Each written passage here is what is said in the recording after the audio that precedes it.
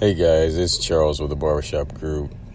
This is Father's Day weekend. I hope that you guys got some great things planned for yourselves. Maybe some good things planned. If you're around your children, you can hang out with them and enjoy just spending some time with them. So, today you may have a few updates, a few downloads. We're just doing a little bit of a Father's Day program here, really focusing on dads. And one of the first things that I wanted to tell you guys or put on your minds is this. I think that we've been lacking in modern fatherhood. It's starting to come out. We're starting to talk about it a little more, and this is especially geared towards the older crowd, the older guys who are fathers out there, because I think that you guys have probably taken a little bit of a beating with all of the talk about toxic masculinity, about bad parenting. Just there's a whole lot of critiques and judgments that are out there all over the internet, in magazines, on college campuses. I mean, you name it, they're everywhere. And I know that you guys feel it. And some people are adjusting well to it. Other guys are not adjusting well to it. They are, having sidebar conversations, private conversations, because some things that they are witnessing just don't sit well with them. And I get that. I understand that. One of the things that I wanted to mention to you guys today is it's really hard to be a good father.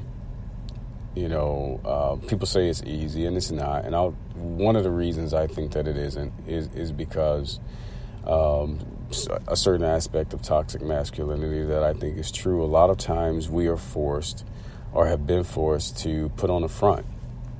We've been forced to try to know it all, to act like we have it all together, to just put food on the table, make sure that everybody's good, and keep it rolling.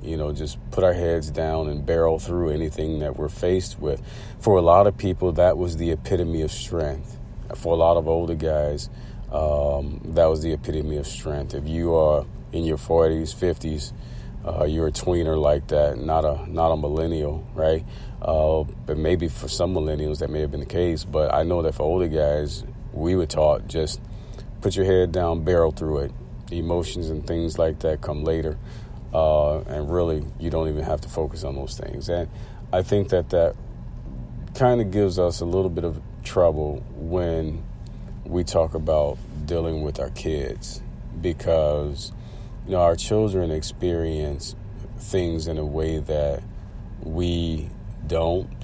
And as we age, sometimes as dads, we forget what it was like to be a kid. We forget having feelings on our sleeve. We forget just being in the moment with experiences and things like that. And I think that sometimes it's good to recall being in that phase of life, right?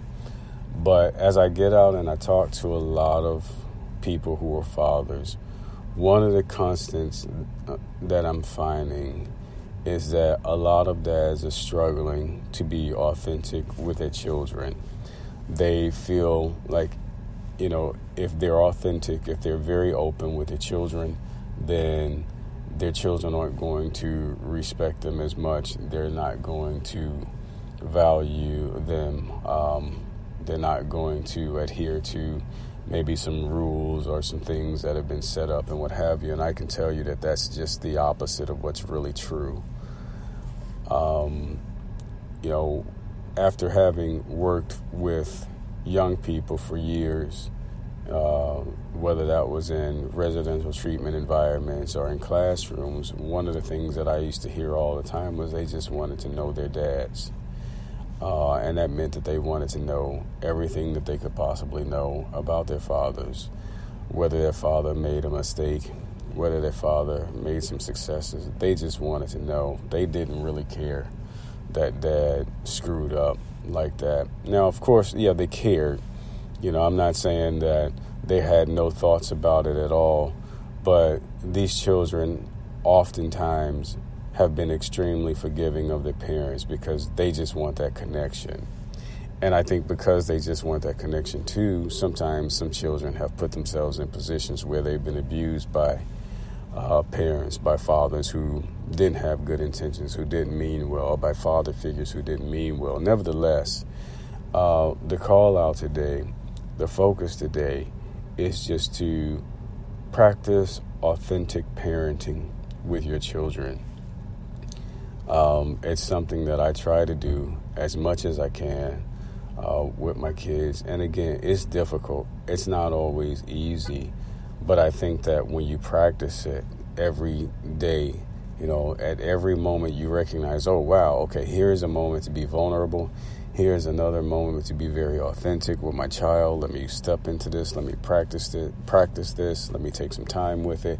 It starts to get a little easier, and obviously there are other topics and situations that come about that aren't as easy, but authentic parenting, just that open parenting does a lot. And I talk to people a lot of times about not closing your child's spirit to you.